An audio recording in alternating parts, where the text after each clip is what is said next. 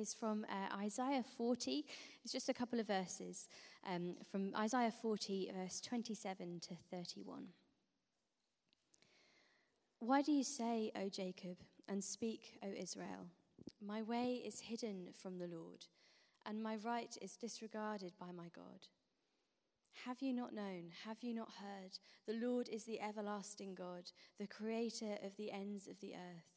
He does not faint or grow weary. His understanding is unsearchable. He gives power to the faint, and to him who has no might, he increases strength. Even youths shall faint and be weary, and young men shall fall exhausted. But they who wait for the Lord shall renew their strength. They shall mount up with wings like eagles. They shall run and not be weary.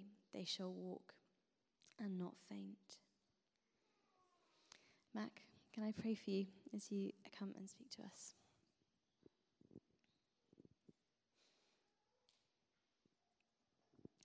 Father, thank you so much for the words that you have given, Mac, that you have prepared for us this morning.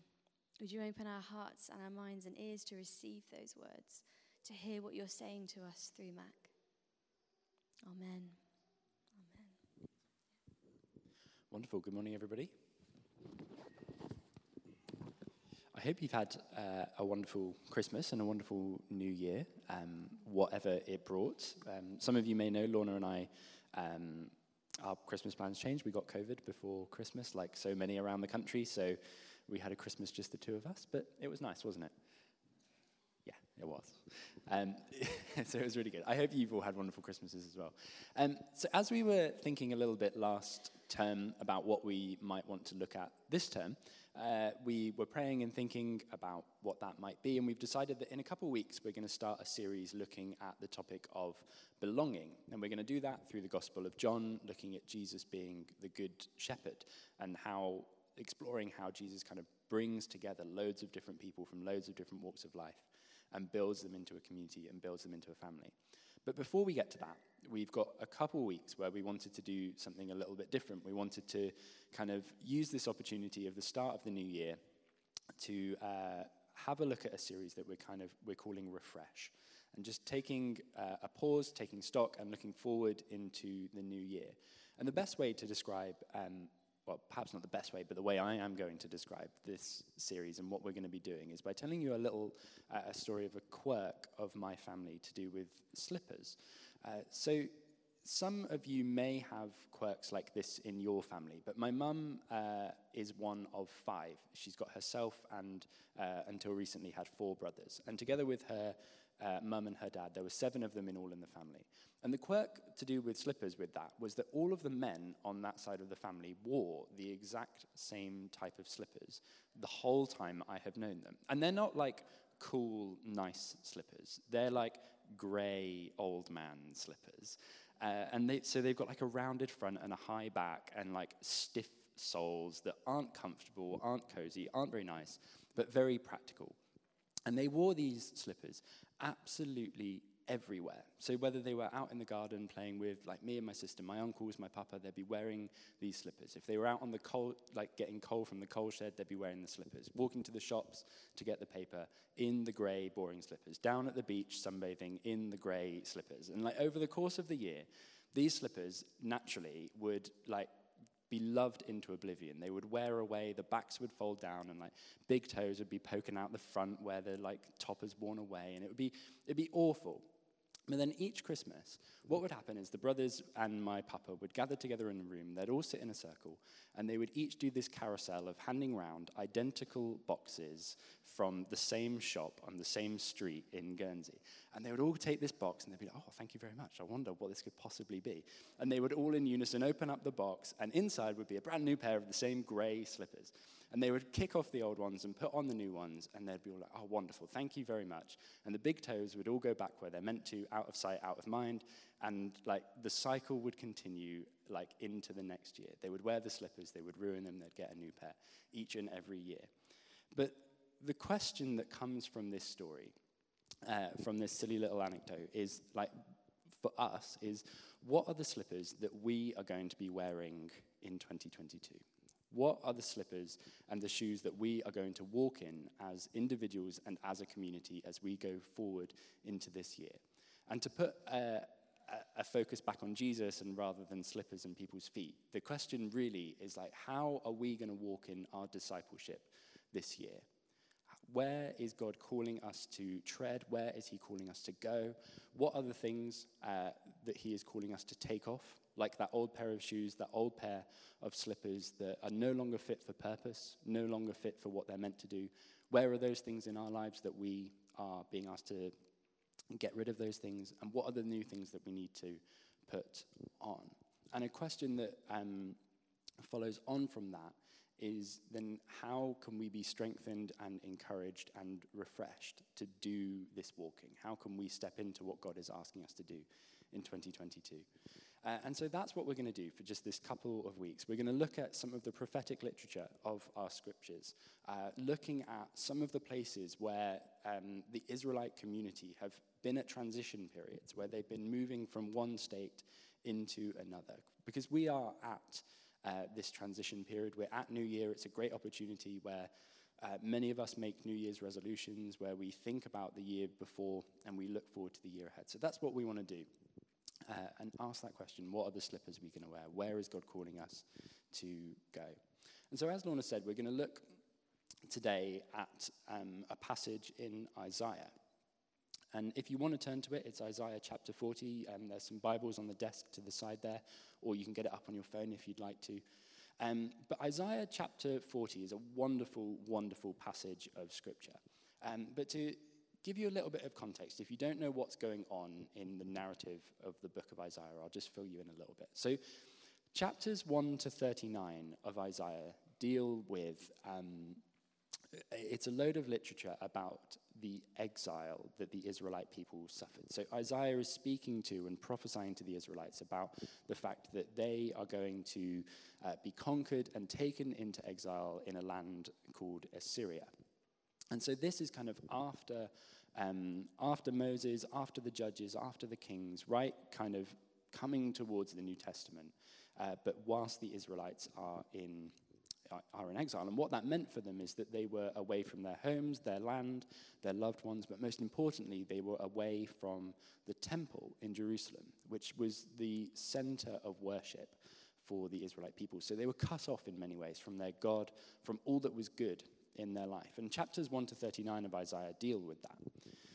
Then chapters 41 to 66, it's a really long book, chapters 41 to 66 deal with kind of the God dealing with that issue of exile and bringing them back into the promised land and bringing them back into the kingdom of God and talking about the Messiah that will come and the fact that the Israelites are going to be saved from everything. And Isaiah 40, the passage that we're looking at today, sits in the middle of that as kind of a hinge and kind of a transition between those two narratives in the two halves of Isaiah. And it starts with those famous words, comfort, comfort my people. And that's where we're going to be picking up today and applying that to kind of this transition period for us. And what we're going to do is we're going to look at a few kind of, I'm going to build over the course of the rest of the sermon a sentence that we can hold and take as we look at this transition period and think about it and pray about it for ourselves. But I'm going to take those from what Isaiah says to the Israelite people, the kind of three things that he kind of encourages them to do, like the tricks and tips, as it were, for like looking forward into the time to come. And the first one that I want to share with you is that as we look forward into this new year, as we think about the way that we are being called to walk in it, think about this journey of our discipleship, we are to not let our past continue to define us. We're to not let our past continue to define us. And I don't mean by that we forget who we are and where we've come from and the good parts of our story, because that is all right and good. Like, we are who we are because of the journey we've been on. So I'm not saying forget that, but what I'm saying and what Isaiah is saying in this passage is to not let those things that we've struggled with, the sins that we've been entangled with, the hardships and the sorrows of our life, continue to be what God is calling us to be in the future. God is rewriting our story, is what Isaiah is saying. And where this comes from, so that you know I'm not just kind of making it up, is this first section in Isaiah chapter 40. where it starts off and it says, "Comfort, comfort my people, says your God. Speak tenderly to Jerusalem and proclaim to her that her hard service has been completed, that her sin has been paid for, and that she has received from the Lord's hand double for all of her sins." And it carries on into this really famous passage that many of us will have heard. And it says, "A voice of one calling in the wilderness, prepare the way for the Lord. Make straight in the desert a highway for our God. Every valley shall be raised up, and every mountain and hill will be made low. And the rough ground shall become level, and the rugged places will become a plain. The glory of the Lord will be revealed, and all people will see it together." You see what God is saying through the prophet here is like, look, I'm on the move. I'm coming. I'm working. That situation that you find yourself in exile, that place that you're in, that place of hardship, that place of sorrow, that place of segregation from me, like that's not going to be your future. Comfort my people, because I am coming. A voice of one calling in the wilderness. Like, look, God is coming. Make straight the way for the Lord. And that passage that is later picked up by John the Baptist before the coming of Jesus kind of says to us, look, the mountains and the hills of our lives and of this world are going to be laid low. The immovable objects of our life that we can't get over, can't get round, can't avoid, he is going to flatten them. The valleys, the deepest, darkest places of our lives, he is going to raise up and bring to light. Those things that we have struggled with, that we've kept secret, he will reveal them. He will redeem them. He will restore them. The rough places will become a plain, and we will be able to walk like easily with our God all of our lives. That God is coming, and he is going to change the landscape. It's a bit like, this passage kind of is a little bit like when Jesus raises Lazarus from the dead. Do you know that story in the Gospel of John? Where Lazarus, one of Jesus' friends, the one whom Jesus loved, our Bible tells us, he dies. And Jesus comes, and he comes to the entrance of the tomb, and he calls out to Lazarus, "Lazarus, get up and walk." And Lazarus walks out of this tomb, having been raised from the dead, but he walks out still in the grave clothes. He walks out still in the clothes of death, the situation that he found himself in. And Jesus explicitly says to those around, like take those clothes off him. Like, clothe him differently. I am changing his situation completely, and he's not going to walk in the future in those clothes that he wore. Like, God is on the move, and he is changing things. Don't let our past continue to define us, because God can change things. Building on from that, Isaiah continues, and the sentence that I'm building continues, and the next part of this is that we do this. We don't let our past define who we are, because our God is on the move. And who is our God? Our God is an awesome and loving and incredible God. That's why we don't let our past define us. The passage continues, and it says, "You who bring the good news to Jerusalem," that good news that I've just spoken about, that God is working, that God is changing the scenery. Like, you who bring that good news, lift up your voice with a shout. Don't be afraid. Say to the towns of Judah, say to the people, say to Israel, look, here is your God. And who is your God that is doing these things? See, the sovereign Lord comes with power. He rules with a mighty arm, and his reward is with him, and his recompense accompanies him. He tends his flock like a shepherd, and he gathers the lambs in his arms. He carries them close to his heart, and he gently leads those that have young. Who has measured the waters in the hollow of his hand, or with the breadth of his hand marked off the heavens? Who has held the dust of the earth in a basket, or weighed the mountains on the scales and the hills in a balance? And who can fathom the Spirit of the Lord? You see, what Isaiah is saying is that, look, the God who is doing these things is an awesome, amazing, loving God. We might sit here and you might hear me say, like, don't let your past define us. And you might think back, like, how is that possible? There was so much wrong. There was so much brokenness. How can God do anything about that? But yet the God who is saying that he will do this is the one who holds out his hand and in the hollow of his palm measures the waters of the earth. Like, how unbelievable is that? That this is our God who moves and works on our behalf, who does this with his hand and he measures the heavens and the universe. Like, I can't even measure the church, but yet he measures the heavens with the palm of his hands. Like, this is the God who fights for us. This is the God who says, look, I'm working for you. I'm moving things for you. I'm bringing the valleys up and the mountains low. I'm changing the story that you're a part of. I'm leading you in new ways. It's like a beautiful picture. And not only is he this powerful, awesome, incredible God, but he's the one who holds us tenderly to his heart, who carries us when we aren't strong enough to carry ourselves. He's the one who tends us like sheep in his flock.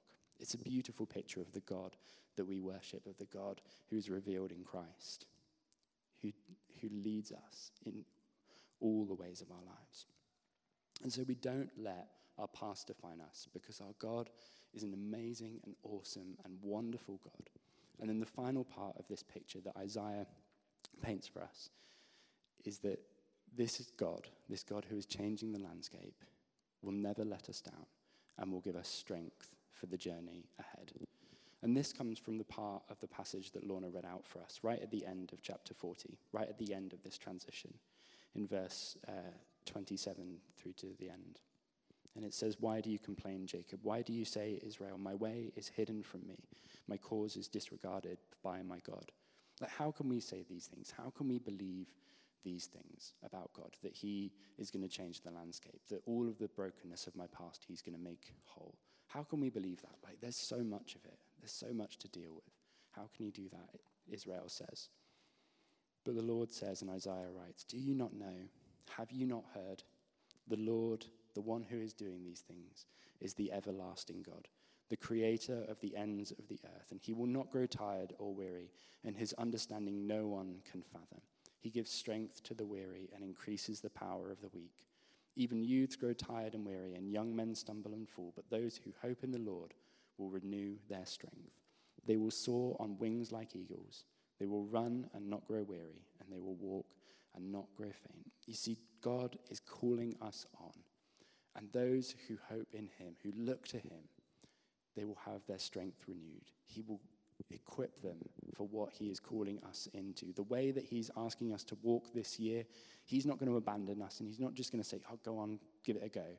He's going to walk with us and give us strength and help us to soar on wings like eagles as he walks with us. It's a beautiful, stunning chapter of Scripture.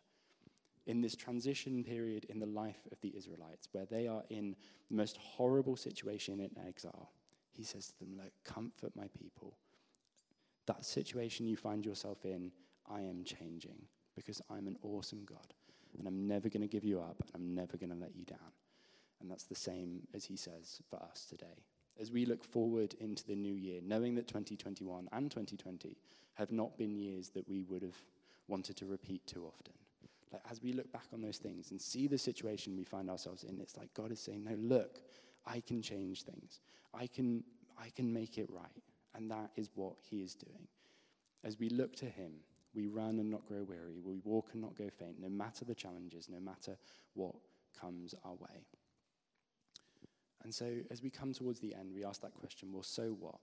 So what for each of us? What does this mean for us as we step forward, as we come into a time of ministry? Well, I guess this is an opportunity for us to ask that question. Well, God, because I don't want to dictate what it is for you to do this year. Like, that is between you and God. The way of your discipleship is between you and God. And so the question is for us, well, what is that way that he is calling us to walk in? What is that way that he is leading us? Where are the valleys and the mountains of our lives that need to be made level? What are the things we need to put down? What are the things we need to pick up? But as we take a little bit of time to think and pray about that, as individuals and as a community, we take Isaiah's message to heart. That as we think about it, we don't let our past define us. We don't let that continue to be dragged into our future. We trust that even the things that we don't think are movable, God can move. And we know that whatever it is he says and calls us into, he will be there with us, helping us to walk in his way. And so we're going to have a few minutes in silence to kind of pray about that. And then Lorna's going to come up and we're going to have a time of sharing testimonies, of encouraging one another with the stories of what God has done. But let's just, for a moment, bow our heads and seek the Lord. As we are in this moment of transition, looking forward into the year ahead, let's spend some time thinking about what the way that God is calling us to walk this year.